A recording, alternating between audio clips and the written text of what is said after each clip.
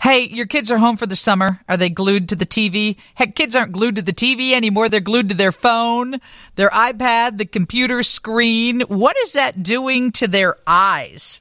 There's some articles out about that. Sarah Clark has a master's of public health and child health, Medicaid policy, immunization policy. Are we seeing something happen to this generation's eyes based on the amount of screen time? We actually are. And what's happening is we have more kids becoming nearsighted, myopia, and it's being linked to the amount of time they spend on the screens. You know, I always gave my kid a hard time because from the time he was young, he'd put earbuds in, and I'd say, "You're not going to be able to hear," and he'd go, "What?" Because he always had earbuds in, and now he's 20 and he still has earbuds in, and I think that he grew up, looking at a screen most of the time as well. I mean, that's what they do in their free time. So, what can we do to try and curb that? Is there something other than just saying, all right, we have to limit it to a certain amount of time each day? And if so, Sarah, how much time is that? So I would say two things we want to think about. One is limiting that amount of screen time.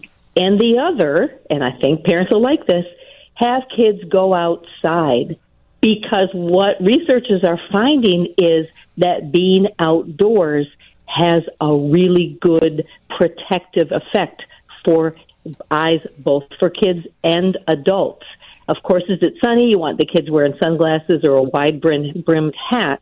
But there is something about being outdoors, that natural light, that helps protect against nearsightedness. Well, and it feeds our soul, too.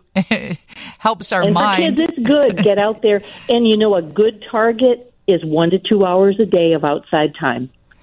And, it's embarrassing to say, but I know a lot of parents who just can't get their kids out for 1 to 2 hours a day.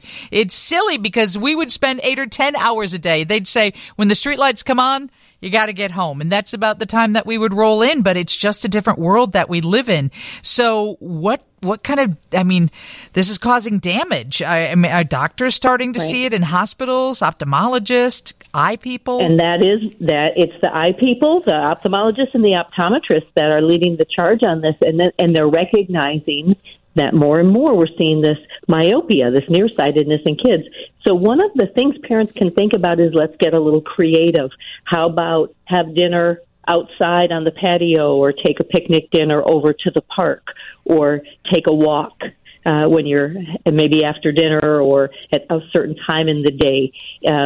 It's about being conscientious about creating that time that we're going to go outside. And you know what, parents, it would be great if you went outside with the kids. It will do you good too. Yeah, absolutely. When should kids get vision tests? And is that something pediatricians do regularly? At the well child checkups, the pediatrician or the family doctor will do that vision test.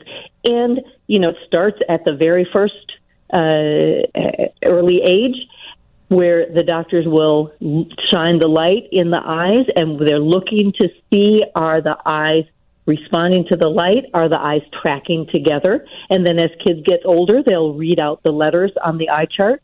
Kids should have a vision test at least every 2 years. And so that goes along with attending those checkups. And is that something that's often paid for by insurance? Because I'll tell you what, every time I need to go get they'll pay for the eye checkup, I think, every 2 years, but they certainly don't pay for the glasses. And that is an issue. And most children's insurance will pay for a visit with an eye doctor. If it comes to that, if the pediatrician's checkup says, maybe you should think about getting a follow-up visit with a specialist, most of the time that will be covered, but certainly not all of the time. And that's an unfortunate barrier for some families. Sometimes it's part of that out-of-pocket deductible that you have to pay. So even covered, parents will want to check about, what will the cost really be. And Sarah, somebody just sent a text and said, hey, what about their necks? If they're always glued to a screen, looking down at their phone, looking at some type of screen, it's obviously bothering their eyes, but what about their necks? That is funny because there are some new types of exercises that they have people do to get rid of that specific neck tension. we like to say kids are generally healthy, they bounce back, but what we're seeing, you're right. First it was with the ears and the hearing loss related to earbuds, and now with the eyes and screen time. I think what we're seeing over the years as we have a chance to study this more is there are a lot of effects with this amount of screen time, this heavy amount of screen time that so many of kids are having.